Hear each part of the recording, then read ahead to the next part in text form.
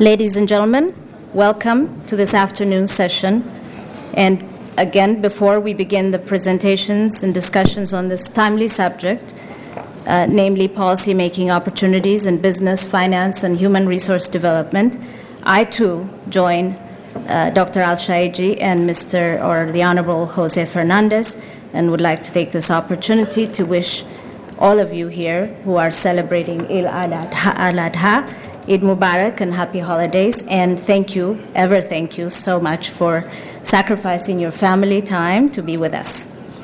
Moving on to the subject at hand, it's been said many times over, including quite eloquently at this conference, even at lunchtime today, that a successful economy is considered to be of the main cornerstone for development and progress, and especially amidst transition within a constancy as applied to the MENA region today.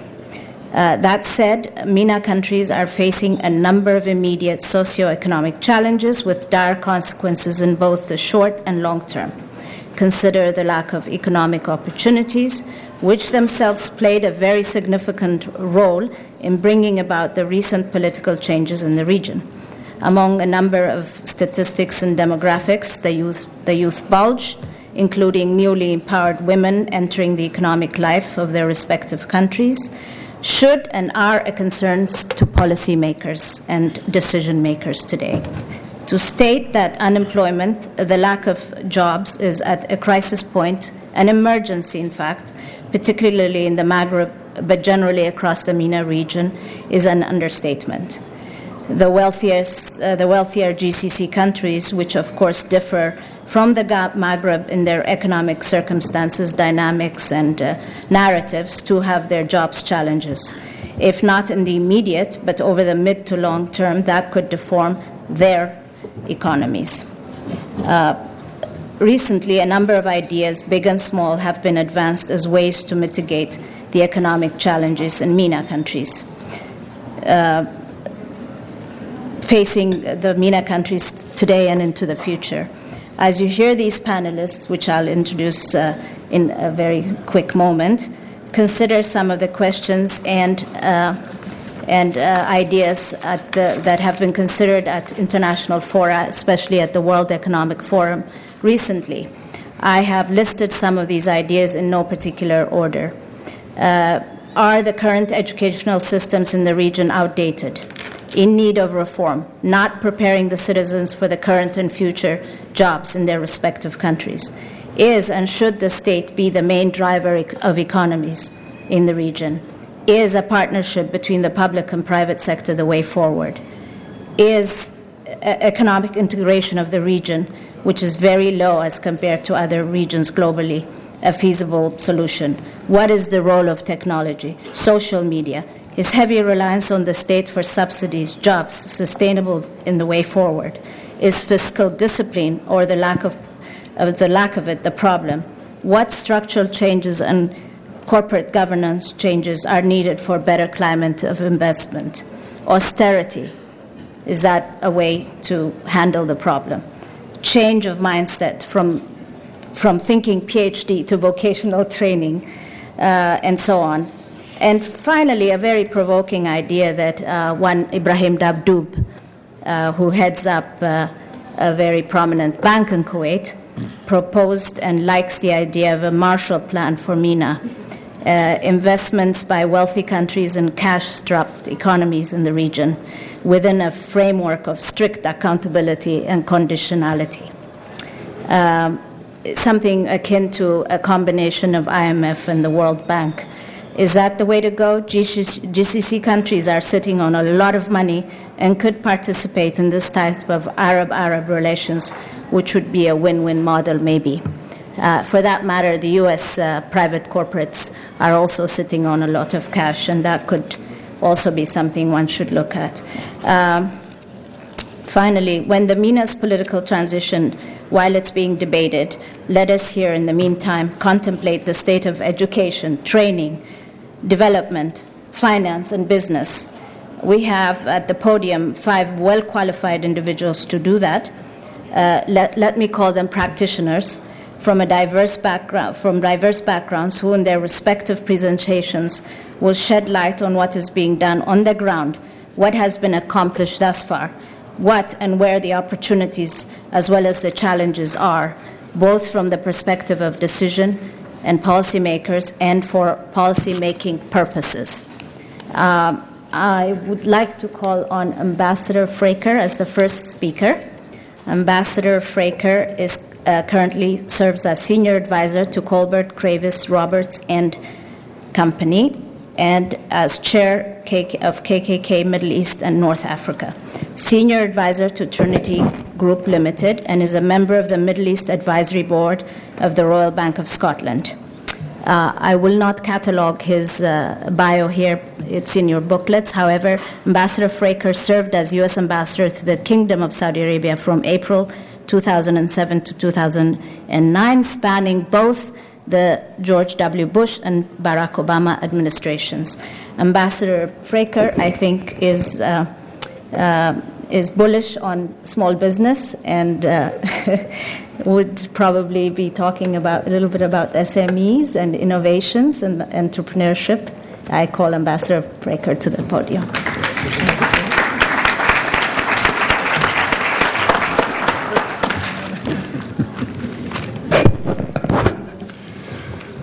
Good afternoon. Thank you very much, Elizabeth. It's a pleasure for me to be here today, and I'd like to thank John Duke Anthony and the Council for giving me the opportunity to speak to you this afternoon. And along with everybody else, I'd like to offer my own best wishes for Eid Mubarak to my Muslim friends. So this afternoon, I'd like to focus on the issue of job creation and the importance of SMEs to the Saudi economy, and also to talk about some important Saudi government and private sector initiatives to promote entrepreneurship and the growth of SMEs. But first, I'd like to begin with a little story. I was sitting in the lobby of a hotel in the eastern province of Saudi Arabia waiting to be picked up to go out to dinner, and I struck up a conversation with a young Saudi couple who had fairly recently returned from the United States, having been educated here. And I was able to talk to them about jobs and heard the frustration and disappointment that they had in their inability to actually find jobs that they thought were commensurate with both their education and their abilities. So I tell this story because it actually happened 30 years ago.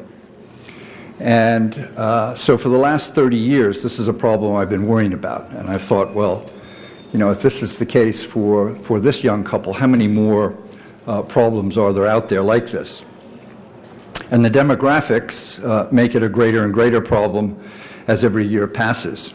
With 75% of the population under the age of 30, clearly jobs for the young is one of the biggest problems facing the government. So why is it that helping SMEs and Saudi entrepreneurs is an important government priority and an important part of addressing the jobs issue? So let me give you two facts. One is that Saudi SMEs account for 92% of all private sector business in Saudi Arabia. And number two, SMEs employ 80% of the private sector workforce. So if you want to grow jobs, then you have to grow the SMEs and encourage the entrepreneurs. It's as simple as that. So what is the government actually doing to make this happen? Well, in the last 8 years, there have been a host of initiatives to focus on SMEs and Saudi entrepreneurs. A number of government-sponsored organizations and awards have been created. In 2004, the Centennial Fund was set up, and it spawned fairly recently the Saudi Arabian National Entrepreneurship Center, which is ably led by His Royal Highness Prince Abdulaziz bin Abdullah. You also had SAGIA, the Saudi Arabian Government Investment Authority, also promoting through a variety of programs entrepreneurship. You have the Prince Sultan Fund for Women Entrepreneurs in Saudi Arabia, and you have the Prince Salman Award for Entrepreneurship, which is given out every year. In the private sector also, some initiatives. The Saudi Entrepreneurship Development Institute was set up by Sobi Banerjee. It provides more of a technical college approach, but has been very effective, based out of Jeddah. And Mohammed Jamil has sponsored the Bob Rizk programs, which has seen the creation of a number of small Saudi businesses using the techniques of microfinance very effectively. Universities also have played their role. King Saud University has a joint venture with Kent State to provide an entrepreneurship program, and both KAUST and KAXT also have programs. So lots of efforts to promote entrepreneurship and SMEs. But I want to touch on one particular mechanism that really helps make all this work.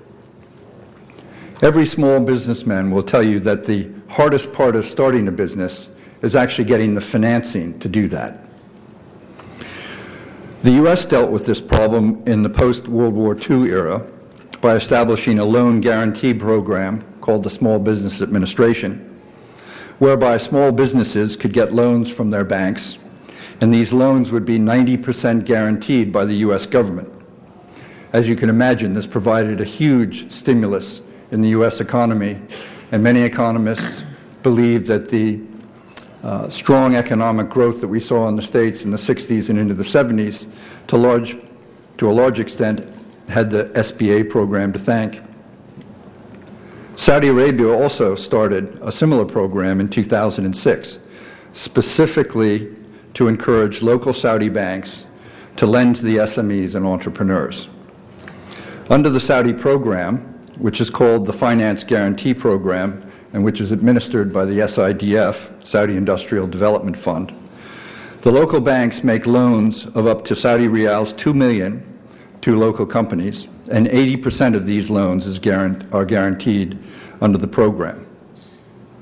So far, in the last 6 years, 4,000 guarantees have been issued to 2,600 SMEs for a total value of approximately 2 billion Saudi riyals. Now, this is a good start, but I think it has a long way to go. The numbers sound impressive, but in an economy like Saudi Arabia, a lot more can be done. But clearly, this is an important and powerful mechanism for growing the SME market. It should be expanded by the government and strongly supported by all of us. Sadly, time doesn't allow for a greater discussion on this subject and many others, so I'll leave it at this. But I'm happy to take questions later on. Thank you very much.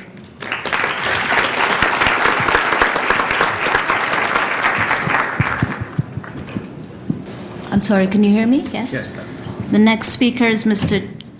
Kush Choksi. He's Senior Director for Middle East Affairs at the U.S. Chamber of Commerce. He has responsibilities for developing and implementing policies and programs that promote U.S. trade and investment with the Middle East and North Africa. Mr. Choksi proposes to give a presentation on the commercial opportunities between the United States and the MENA region, a perspective from the U.S. Chamber of Commerce. Mr. Choksi. Good afternoon.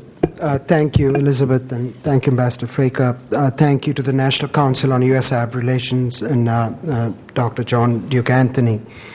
I would like to focus my remarks today on the economic and commercial opportunities between the United States and the countries in the MENA region, giving you a perspective from the U.S. Chamber of Commerce and the over 3 million American companies that the U.S. Chamber of Commerce is the largest business association in the United States represents. I'd like to reflect on the region for a minute or two in terms of how some of our member companies see it, and go back to the events at the time of the revolution in Egypt.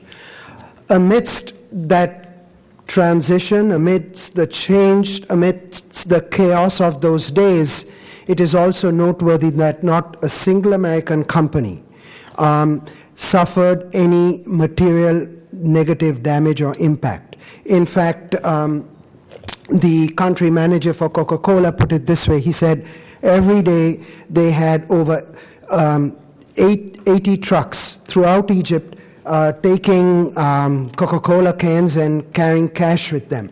Not one of those trucks was stopped or the work impeded. Right at the first few days of the revolution, certain companies stopped work, but the point is that there was no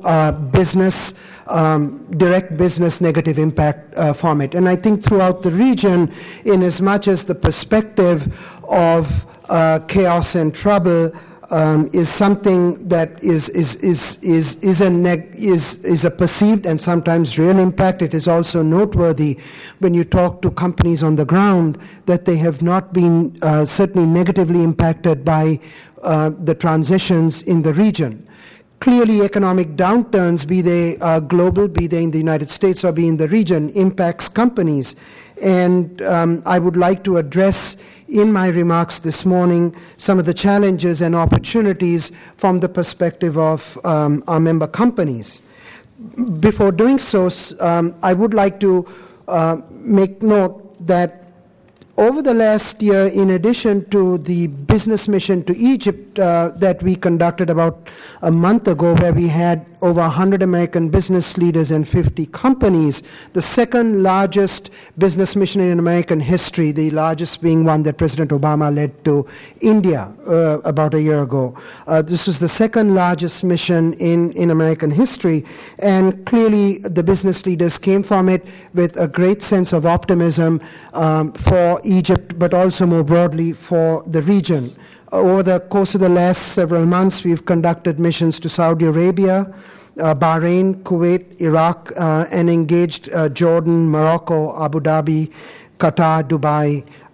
So in what I provide today is really a confluence of thoughts based upon a broad range of engagement with the region more recently. Focusing on the challenges, political uncertainty and transitions continue to be a challenge.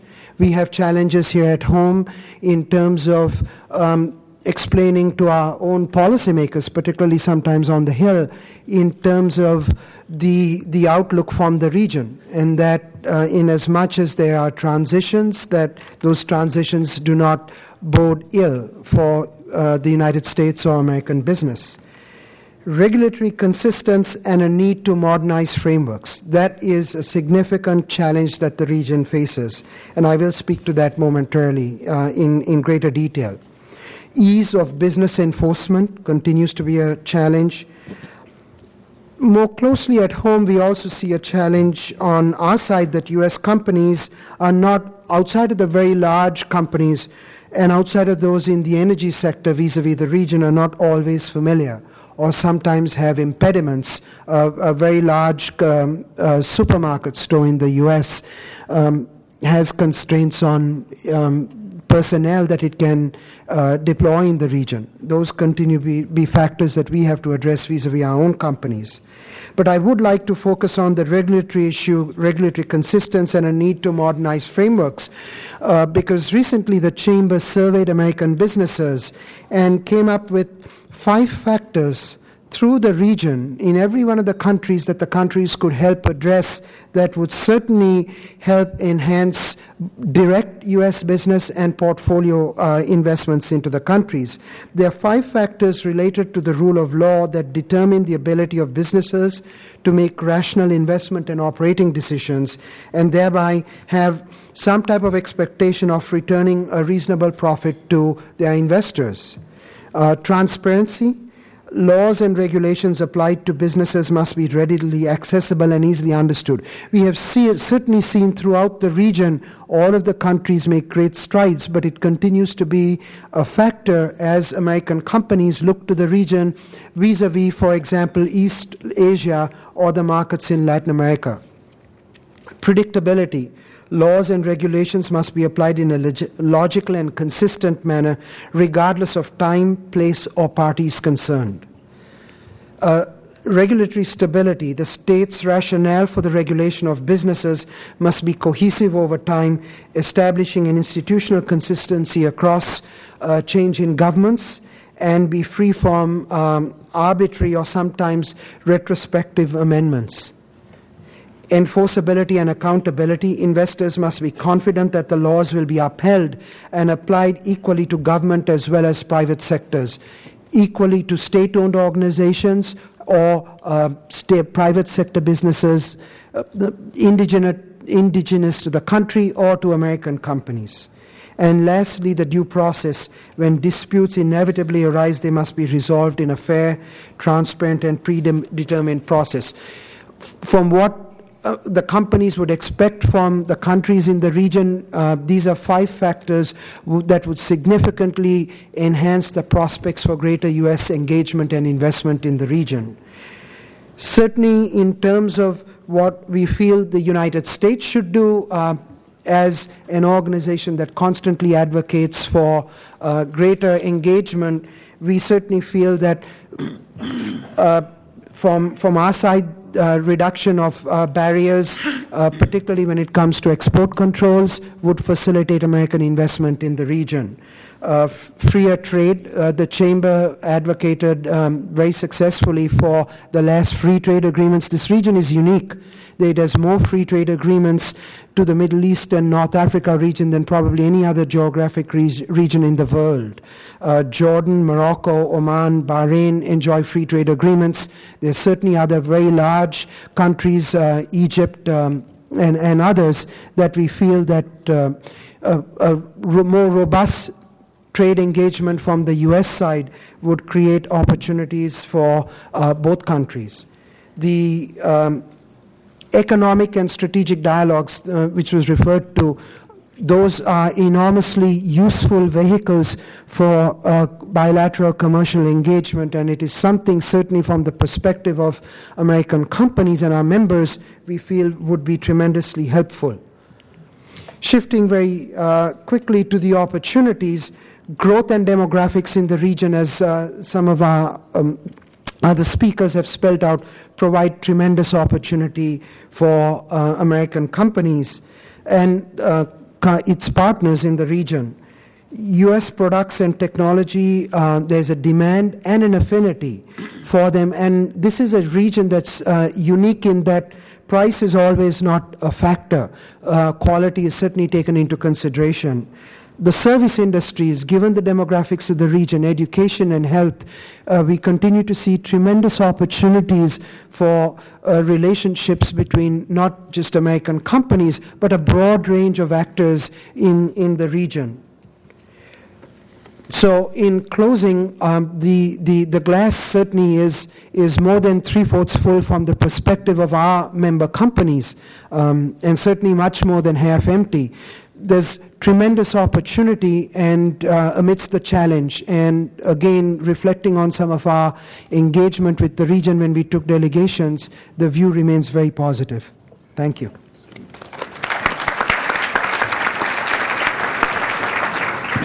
Our next speaker is Mr. Hisham Fahmy. Hisham Fahmy is the CEO of the American Chamber of Commerce in Egypt since December of 1999. Before that, he was general manager and has played an instrumental role in promoting U.S.-Egypt business relationship through the organization of over 25 business missions to Washington, D.C., and other states. During his tenure at AmCham, which is short for Egypt Chamber of Commerce, membership has reached over 1,800 members. Hisham Fahmy previously served as acting director of the Egyptian Center for Economic Studies, a nonprofit think tank that carries out and disseminates independent economic research. Prior, Hisham has extensively private sector experience, including the development of quality systems and business development programs for the Egyptian conglomerate International Group of Investments, IGI. He has experience in the tourism sector and worked in representing engineering, construction, and electronics firms. Today, Hisham wants to address Egypt's pre- and post-revolution, challenges to prosperity, opportunities for revival, and potential U.S. engagement. Thank you, Hisham. Good afternoon, everybody. Good afternoon, everybody. Good afternoon.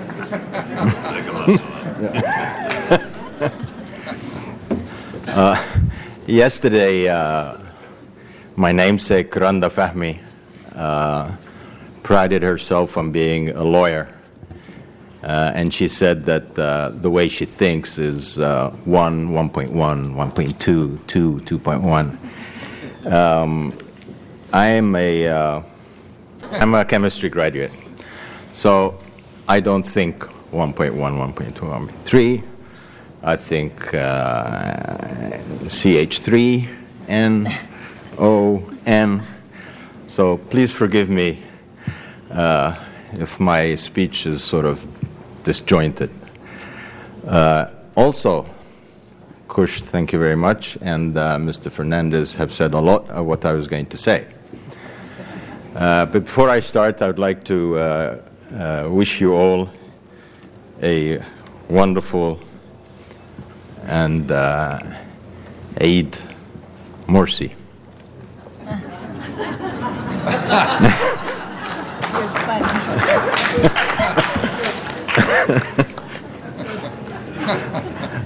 Ladies and gentlemen, there are many challenges facing us. Unacceptable unemployment, a gaping budget deficit, huge debt, and an education system that is not up to our aspirations. Clash of ideologies that are preventing progress on the economy. I'm not talking about the United States. These issues and more are challenges faced by Egypt. There is a macroeconomic challenge. Egypt is facing a huge budget deficit, declining reserves from 35 billion to 15 billion, basically shoring up the Egyptian pound to avoid increased inflation or huge inflation. The Central Bank of Egypt has handled the revolution and the aftermath of a much slower economy extremely well, and we hope it continues to do that. We face major issues when it comes to subsidies that affect our budget. The Egypt budget at the moment is 25% salaries for government employees, 25% interest payments, 25% subsidies, and then 25% to do everything else, including education, health, and so on and so on. So you can see that there is a huge you really have to do something about the subsidies, and that's something that I think this government is planning to do. We're waiting for an IMF standby agreement, which will be a stamp of approval for the government's plan to tackle things like subsidies, to basically bring down the budget deficit. We urge the United States to support an IMF agreement, because this is something, it will be very important, not just in, which is actually just now $4.6 billion in support, but it's a stamp of approval of a budget or a plan that will bring everybody else into the fold to support Egypt financially. We look forward to the GCC and other Arab countries to support Egypt. I was depressed coming here thinking about the Egyptian economy, and then I kept hearing all these sessions, and I felt depressed even more about the whole region, and I think Egypt actually looks pretty good. I mean, it's, you know. The revolution brought aspiration for the youth, aspiration of equal opportunity, aspiration of social justice. It brought the freedom of speech. And boy, everybody's talking. Everybody's talking in Egypt. And everybody's an expert. But it also has accountability to the people. But the youth who have expectations, and I think sometimes unrealistic expectations after the revolution, are facing uphill battles. They graduate with skills that are not needed in the job market. The job market needs completely different skills. We at AmCham Egypt have an online recruitment service. We have 35,000 CVs or resumes on that site, and we have 2,500 job openings. So what happened? There's a skills gap. They face a bureaucracy that finds it very easy to say no rather than to say, how can we help you? Egyptian youth have the entrepreneurial spirit. They really do. You can just see it everywhere. And it has shown itself more and more in the informal sector. And that's where we need to pay attention. We need to make it easier for the entrepreneurs to be formal rather than informal. So far, it's easy to just be informal, avoid everything, especially paying taxes. So we really need to work on that.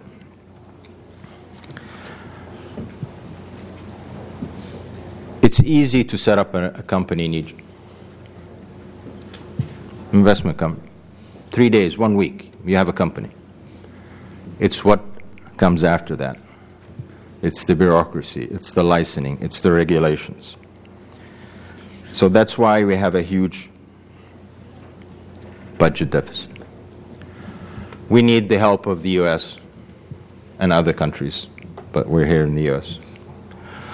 We need the help of the U.S., as I said, to support the IMF agreement. Debt relief. Egypt still owes the United States $3.3 approximately billion from loans in the 80s for wheat and other stuff. We ate it. We ate it up. And it's pretty Chicago accounting stuff. I don't know. I think we've paid already like $10 billion already. But anyway, we still pay in interests on the $3.3 billion. Egypt pays $330 million a year repayment of interest to the United States, and they have not defaulted once. The U.S. supports Egypt, economic support, every year for $250 million. So there's actually a net transfer of funds to the United States from Egypt every year. Who needs support? We really need that. I think it's on the books. The Obama administration has promised, how many? 2. The Obama administration has promised debt relief of $1.45 billion in cash. That's stuck in Congress. But we need to really address that. I'll just quickly, what the private sector needs to do. The private sector needs to come, look at Egypt, invest in Egypt. The opportunities are now. It's much cheaper now to come and be on the ground. Egypt's going to be, is going to grow, and it's going to be a powerhouse very, very soon. Just on there is a supply chain issue. if American companies can look at Egyptian SMEs, look at Egyptian companies, to bring them into their supply chain for projects, not just in Egypt, but in the region. We held a supply chain conference a year ago with our friends at the U.S. Chamber, and we brought many companies to look at Egyptian SMEs and how to encourage them to become part of that supply chain. Egypt has 20 to 30% of all antiquities in the world. I think the pyramids is the best investment project that has ever been done. So, ladies and gentlemen, I'm going to, since my time is up, I want to ask you for one practical thing that you can do to support Egypt. Bring your friends and come and visit Egypt. Thank you.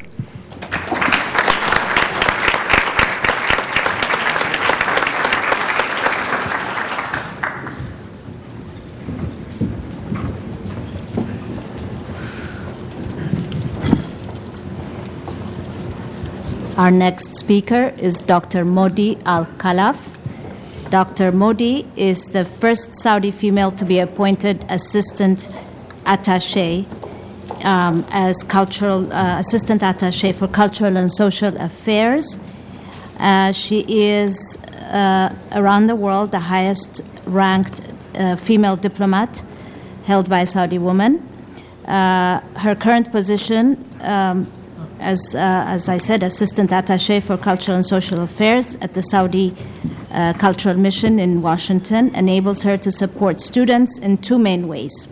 She encourages positive cultural outreach through students' initiatives, primarily by Saudi student organizations in the U.S. universities. She also supports students through her department, which provides social and legal assistance to students in need of such help.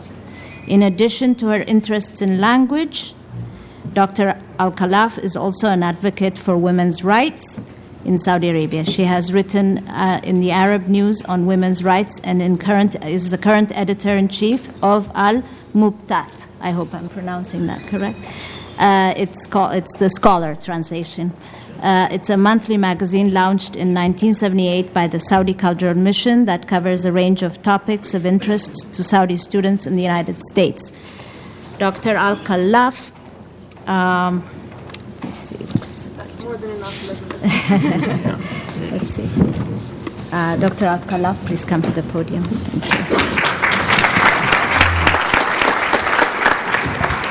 Thank you, Elizabeth. Assalamu alaikum wa rahmatullahi wa barakatuh. Good afternoon, ladies and gentlemen. There is no better indicator of our personal commitment to the Arab-U.S. relations than being here today on Eid al-Adha. And that goes for every Muslim in the room. Kul aam wa antum khair wa Eidkum Mubarak. To balance the scales, the Council has agreed to hold the next conference on Thanksgiving break 2013.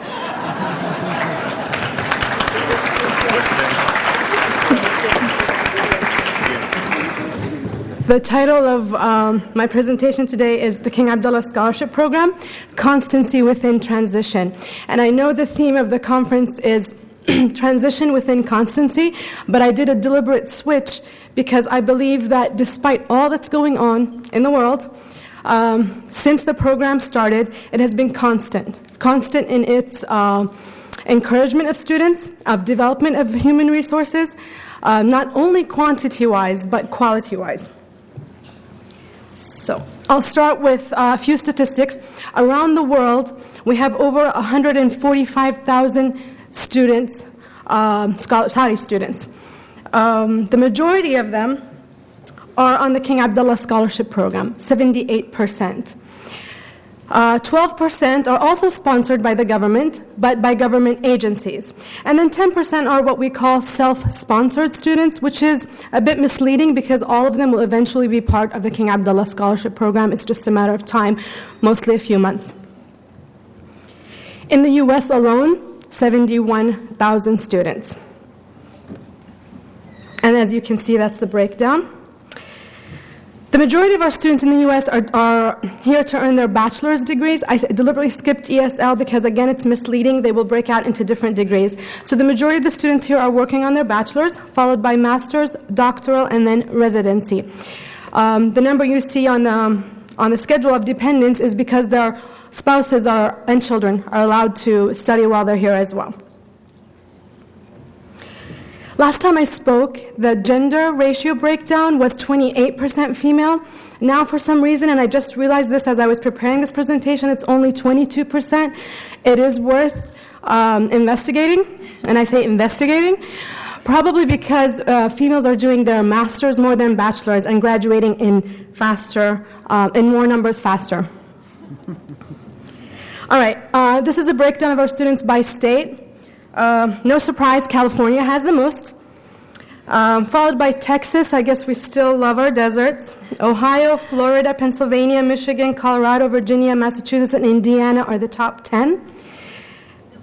Going down to states with under 1,000, I was surprised to see that we had more students in Alaska than Hawaii. That I can't explain. Now, the total number of students within discipline. The highest number of students currently in the U.S. are studying business and management, and I'll come back to that when I talk about our efforts for employment later on. Followed by engineering and engineering industries, IT, humanities, medical services, medicine, and law, and you can see the rest. Going down to disciplines with under 500 students, as you can see here, I guess we don't have many vets. All right. Last time I spoke about all the benefits the students are getting, and this is for every single student in the U.S. A monthly stipend for the student, the spouse, and children. Full academic tuition, whether it's a community college or Ivy League. We never discuss tuition fees. Full medical and dental coverage. Dental, $5,000 per year. Medical, unlimited, from ear piercings to liver transplants. And annual round-trip tickets for students and family to keep them connected to home. In addition, there are some other allowances that only certain students get, like rewards for high GPA to encourage students to study harder and earn higher grades. Also, allowances for scientific materials that sometimes students in certain fields need but don't have the money for. And finally, allowances for special needs students. Blind, deaf, and physical handicapped students earn more or get more stipends than regular students. All right, so how do we manage that large number of students in one office with less than 500 employees? A solution had to be created.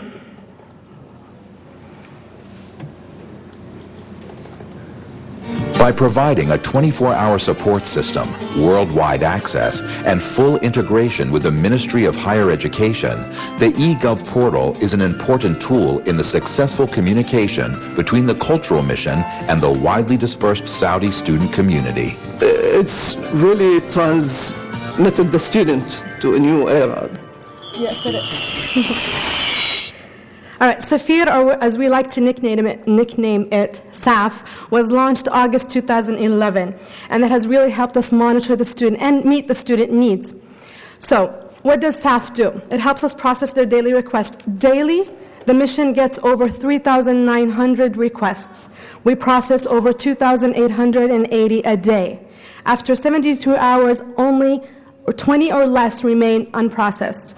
And for my students listening here, processed does not necessarily mean accepted. It could be rejected. So what are these top 10 requests? Well, obviously paying tuition, financial guarantees for admission purposes, general inquiries, financial guarantees for academic tuition, and reimbursement. And I'd like to stop here at reimbursement because we even reimburse students for taking the TOEFL, the IELTS, the GRE, or the GMAT. All right, now, with all of these services, we've met the needs of the majority of students, but we realize there are certain students that need more help from the Saudi Cultural Mission, prominently medical students.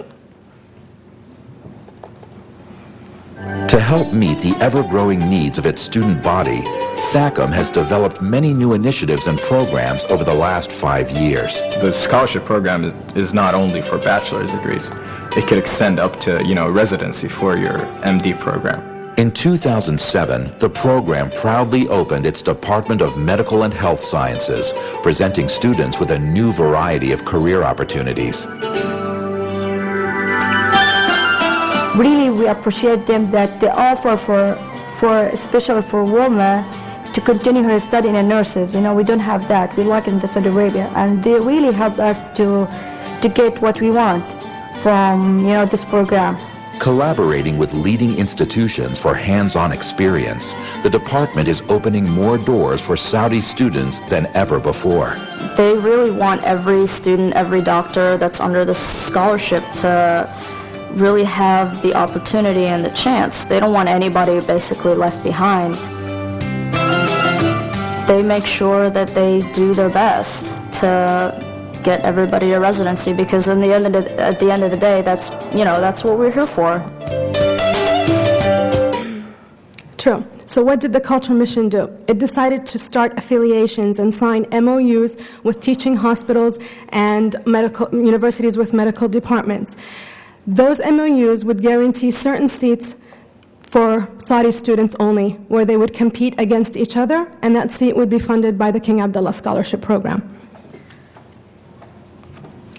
These are the numbers of students under the department's supervision. I'm going to skip the USMLE and ESL again because it's misleading. The highest number, with over 350, is the medical residency and fellowship students, followed by dental, pharmacy, health science, and finally nursing. So, did that step work? Yes. From about 20 affiliations in 2008, we now have over 147. Actually, in 2012, it's even more than that. And you can see from the graph here how much that's increased acceptance into Tufts, Toledo, GW, and the rest of the schools. What has that done for residency, research, and fellowship? Well, if I go just to the total, you'll notice in 1 year, that's 32 seats for Saudi students, 32 medical professionals going back home to work in the job force. Speaking of work, we know that the ultimate goal of every student here is to go back home and work. It's also almost a nightmare causing anxiety to the majority of them that they will not be able to find a job aligned with their qualifications.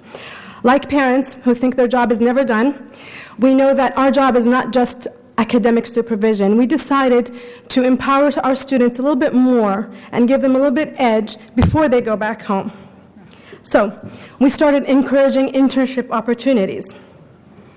And you can see from the number of companies here that the embassy, His Excellency, the ambassador himself, and the Cultural Mission have met with all of these personally, either the Cultural Mission or the embassy. And you can add on that the U.S. Embassy in Riyadh as well, to encourage them to take our students on for internship opportunities during their studies or on OPT after they graduate.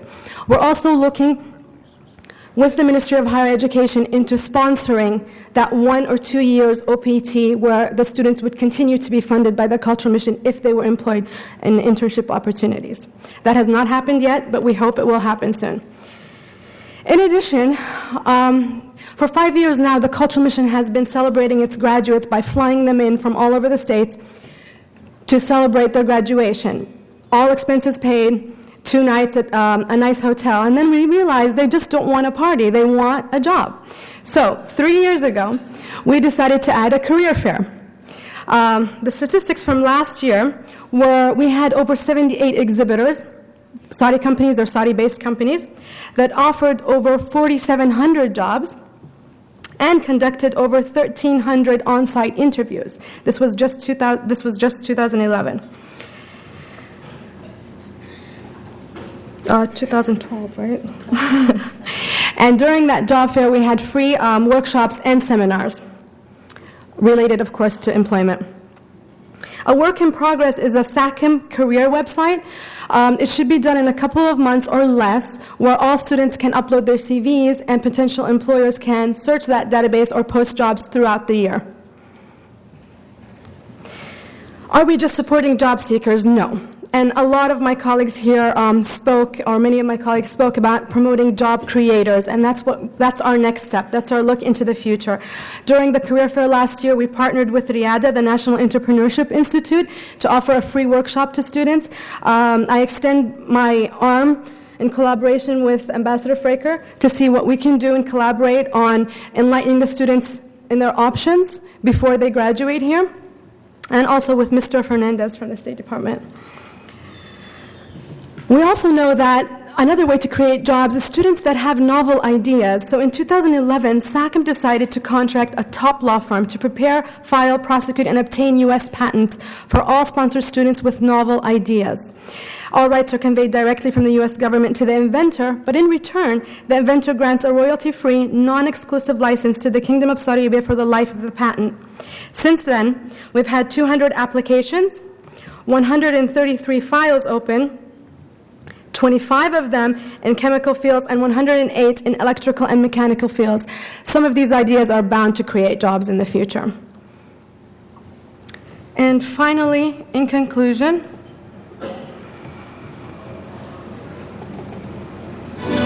inspiring future generations and building new possibilities, the Saudi Arabian Cultural Mission is helping shape the lives of countless students by providing them new opportunities, unique life experiences, and an exceptional education, all of which they will one day bring home to the kingdom, building progress, strength, and deepened respect for the future of Saudi Arabia.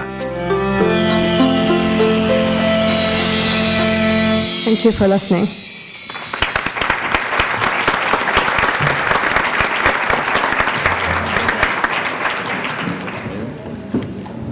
Last but not least, I'd like to ask Ken Close to come to the podium. Ken he's going to be commenting on these presentations and adding some of his own thoughts. Ken heads Quincy International, a merchant bank and strategic advisory firm that specializes in Saudi Arabia. He has been advising both defense and non-defense companies on effective business practices in the kingdom for decades, helping his clients understand Saudi government priorities, arrange joint venture partnerships, comply with FCPA regulations, and sell their products and services while contributing to the country's economic development at the same time. Thank you, Ken. Thank you, Elizabeth, very much for that introduction. And thank you, Dr. Anthony, for having me here today to make some comments. Obviously, our time is short. I think we've run over, and my job here as a commentator is to try to facilitate a dialogue a little bit. It's a little difficult when you guys don't have a microphone, so I wish you did. But in any case, we'll try to do that between us and the audience, and I'll be quick so we can try to have some of that conversation.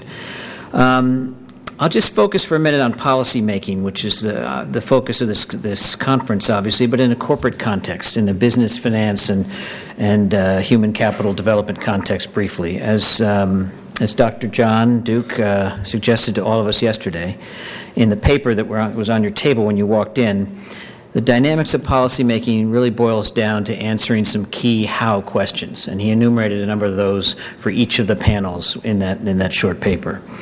I spend my days giving advice to corporate policymakers on how to be successful in the Middle East. It's not easy. It's not a task for the faint of heart.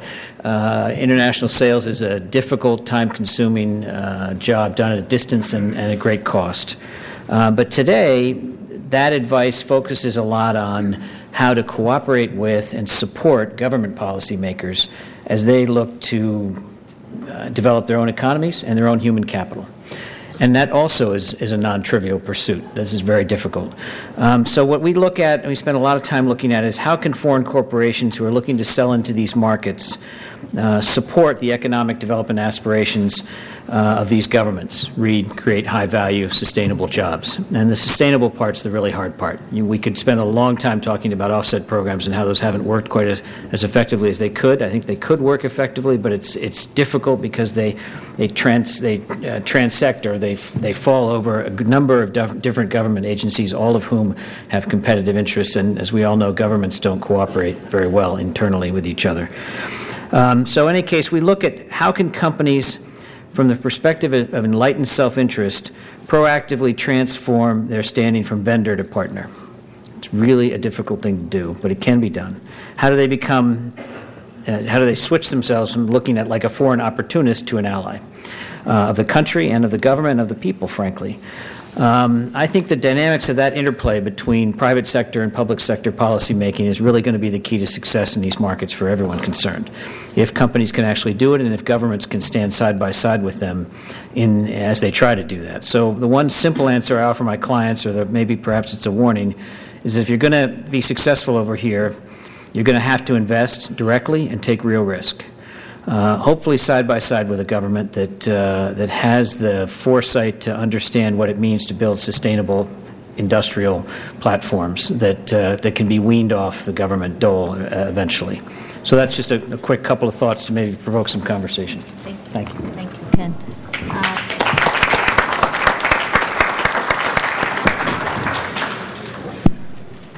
We have very little time left. However, we have a few questions in the queue, and we welcome a couple additional before we wrap up. The first question is for Mr. Fahmy. In 1977, there were riots in Cairo against IMF subsidy cuts, and Sadat promised to privatize state-owned enterprises. Today is nearing end of 2012, so when will they actually do this? When will they actually riot? That they've done. Cut subsidies. No, I mean subsidy. Listen, if they don't. And no, I mean, I think it's privatizing state-owned companies is more. Oh, they're not privatizing. That's what I'm. There's no more privatization for a while. It got a bad rap, and it's not going to happen for a long time. If that's the question. I think that's the question. Okay, so why will they? So they're not going to privatize. So no privatization. The second question is for Dr. Modi. Do all the Saudi-funded students enter U.S. institutions on merit, or are they reserved slots for graduate rates? No, all our students have to qualify for every seat they have, even the medical ones. The criteria is not lowered for our students. It's just the competition with other international students is less, so that they only compete against each other. But if there's a certain qualification, they have to meet that qualification. Thank you. Yeah. We're having trouble reading the handwriting of the third question here. I've asked Ken. Yes, please. Okay, let's try this. It's a bit long. The continuous issue under consideration by the U.S. Supreme Court concerns reserving seats in higher education for particular groups. In other words, should there exist a level playing field? It's the same question we just had. Same question. Yeah. If you want to add. It's a different. The first one was about criteria. This one, I'd just like to note something. Sometimes teaching hospitals, more often than not, and universities are allowed certain seats for residency or fellowship. Let's say 6 seats. They can only afford to fund 4 seats for that particular year or years to come. What the Cultural Mission is doing, it's coming in and saying, you're allowed 6 seats. We want the 1 or 2 seats that you're not able to fund. We will fund them with one condition. Competition is for Saudi students only, or among students only. Okay. Well, the next question is to you as well, Dr. Modi. Oh, okay. Does Saudi government give scholarship or fellowship to foreigners, Americans, to study research in Saudi Arabia? In Saudi Arabia? That's how I get it. Yeah, in Saudi Arabia, there are certain schools that have scholarships for foreign students. Several of our private universities, including some of our government universities. Government universities mostly in Arabic and Sharia. Private universities in all fields. So if that person is interested, they can email me and I'll connect them to the right schools. Good for her. Other questions? I don't see any. From the floor, maybe? From the floor, yes. We're late. The hour is late, but any questions from the floor would be welcome at this point. Change things a bit. No, of course. All right. Then, as we're running out of time, we have one question over there. Yes. Sir, my name is Joseph Fraser. I'm You don't have to repeat it. Can you suggest or help explain, have any entries for smaller businesses gotten any easier or less so in the last couple of years? Is it to the chamber or for? Yes. For those at the far end who couldn't have heard that, could you address positive changes in the recent years making it easier for foreign businesses? I think he's talking Foreign business or small and medium enterprises. Yeah. Small and medium enterprises. No, I think there has been a real push for SME development. I think especially the Muslim Brotherhood that has come in is stressing a lot on small and medium businesses. I think that's one of their mantras, is to promote SMEs in Egypt, and it's part of their social justice plan. All right. If there are no further questions. Here's comes one. I have one. With regard to some aspects of tourism, sort of creative or innovative, appealing to Northern Europeans and others who starve for the sun in the winter months and want to head south to Tunisia, Morocco, Egypt, and places like Hurghada and elsewhere on the Red Sea. Under the previous administration, these were allowed, and they were certainly on the margins of Egypt geographically, but thousands participated in these exercises, Club Med-like enterprises. Do you foresee, or how do you foresee the Muslim Brotherhood element and the Islamist character of the new government dealing with this kind of tourism? Topless tourism, yes. He said, I know that question is not for me. We're safe down here. This question I know because I brought my two twin sons to Hurghada, and I hadn't been forewarned as to what was there when we were passing it, walking in the sand. And one boy said, "Dad, what's that?" And I looked and I thought, my gosh, that couldn't be true. And then the other boy said, Dad, yes, what is that? And they were twins. So I had one hand over the right boy's eyes and one hand over the other, but they were both prying my fingers apart. I've not been back there. I don't have enough hands. Hisham?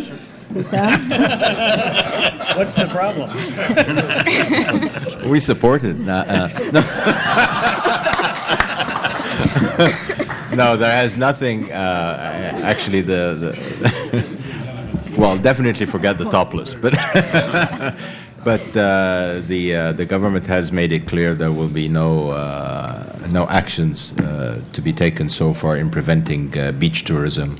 As it stands, that remains to be seen, of course. But that is the public and statement of the government.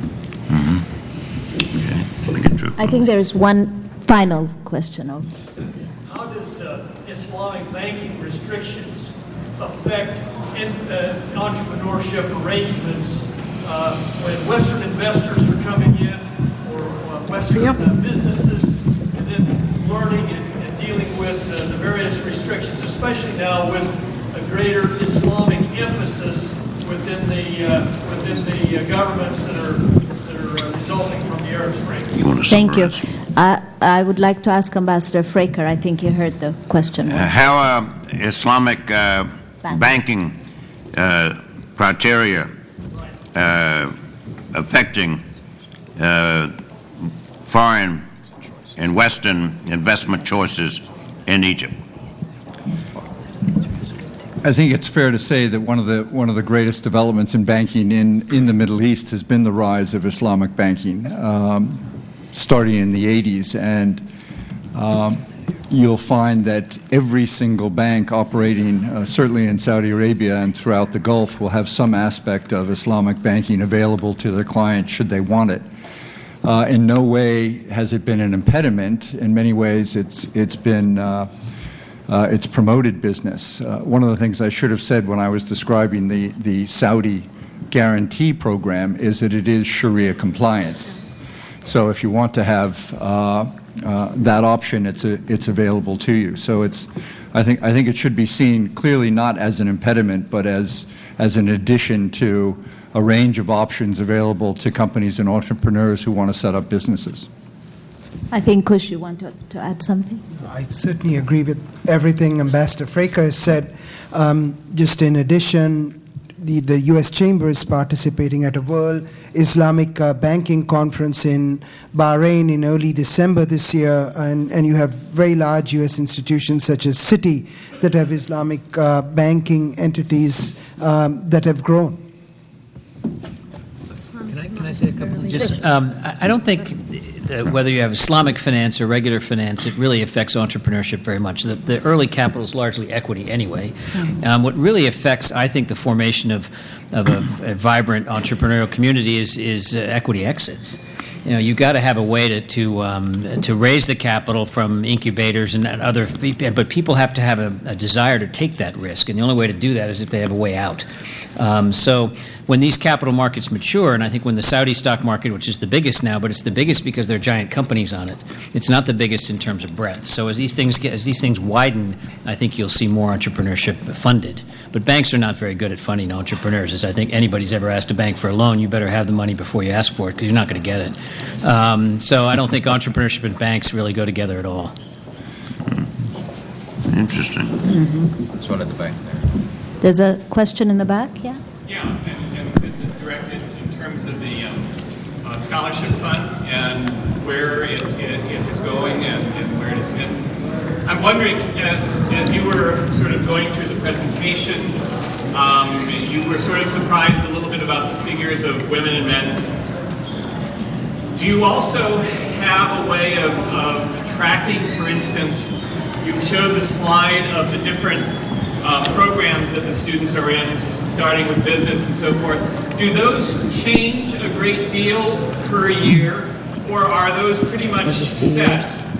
The Kingdom is looking for approximately this number of business graduates, this number of humanities students, and is the program ongoing enough so that you've been able to sort of look past these past number of years and say, aha, this is actually what's taking place, this is what's happening with these students, and so therefore it's not only a quantitative success, but a kind of qualitative, programmatic type of success in relationship to the Kingdom's ultimate goals and project interests? That's a good question, thank you. Theoretically speaking, when the program first started, yes, it was based on brainstorming and the needs of the job market. And that's why when it started, it was open to certain disciplines, mainly in sciences, engineering, and medicine, and a little bit in business and IT. What happened is when the students started studying, first of all, they started doing their ESL, and when admissions were tough in those fields, they started transferring in and out of different disciplines. So there's a bit of chaotic transfer. And that's why you saw the jump in business. We now realize that could be a danger and it would increase unemployment. So now we've stopped. We've stopped scholarships in business, and we've stopped allowing students to transfer into those fields if they already have a scholarship, unless it's for a really good reason at a really great top school. Hopefully that will help what you just said, get them in the right channels again. Does that answer your question? And if those numbers change per year, they don't. It's a build-up, but yes, relatively speaking, we'd still have more next year in business until we succeed in getting it down again. So what there is there actually are certain types of broadly thought of as 17 disciplines to be exact. And yes. Based upon what the Kingdom thinks of are the needs in the near future. Yes. In relation exactly. Okay. There's a question there, and that's the last one. Question for Dr. Lodi and Ambassador Fraker. According to I've been quite a number of years starting a few companies in Saudi Arabia, more than half my life. Normal model back in the days ago, Saudi entrepreneur starts a company, hires 5 Indians for next thing, and comes around to run it. It's not going to solve the employment problem with that. Is there a chance of time and financing, or even if you make larger financing, or your younger Saudi entrepreneurs who can much better direct and manage the Saudi workforce and thus provide to everybody? Is there a chance of tying that together so that there's really a force and incentive to hire young Saudis or Saudis who are starting companies? Thank you. Yeah. Do you want take that? Okay. All right. I'm not in the Ministry of Labor or directly involved in business, but I've spoken to enough people to know that, yes, there are rigid laws right now about what you just said, and that there are incentives for companies that hire more Saudis, financial incentives and other incentives as well. So it's really a work in progress, but it's much more aggressive probably than when you were involved in the Saudi business job market. What I would add to that is that many of these entrepreneurial programs that I was talking about, there's a real element of the Saudiization part that is critical if you actually want to get a business up and running and licensed. And you have people like Sagia and others who play a role in that. I've recently established a company in Saudi Arabia and have sort of on the ground, boots on the ground, first-hand knowledge of how this works, and everyone's taking it very seriously. Dr. Anthony, you have one final thought? Perhaps an oversight on our side was not to have someone here from the Department of Commerce or the U.S. Trade Representative's Office or the Overseas Private Investment Corporation. But what many people are unaware of is the extraordinary service that the Department of Commerce provides in each and every country, each and every embassy, oftentimes in some of the consulate generals. A foreign commercial service representative is there, paid by your tax dollars, and tasked with looking out for opportunities for U.S. trade and investment and the establishment of joint commercial ventures. They can help with the research, they can help with the validation, they can help with information regarding the capitalization of this company versus that one, the other distributorships, partnerships, brand identifications that this company has, how long it's been in existence, all of these things that are costly if you were to get a private consultant to run them down. But the Foreign Commercial Service is one of the best bargains, I think, in the American embassy services rendered to Americans wanting to travel abroad, especially invest abroad, or establish a business abroad. There seems to be an American aversion to going to the embassy, using the embassy, even calling the embassy for assistance. But they are there for your assistance.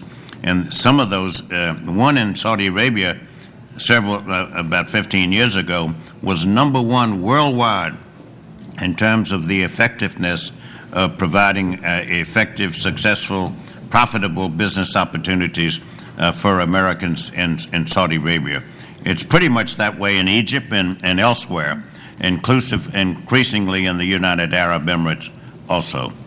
If I could just echo John Duke's comments, having run an embassy with commercial operations in 3 locations in Saudi. I came in as ambassador, having spent my entire career in the private sector, and had no idea of the resources and the capabilities that the embassy actually had on hand and could offer to American companies. It sort of runs counter to the old joke that we're the government and we're here to help. In this case, it actually is absolutely true. On that note, we've run out of time. Please help me thanking the panelists today.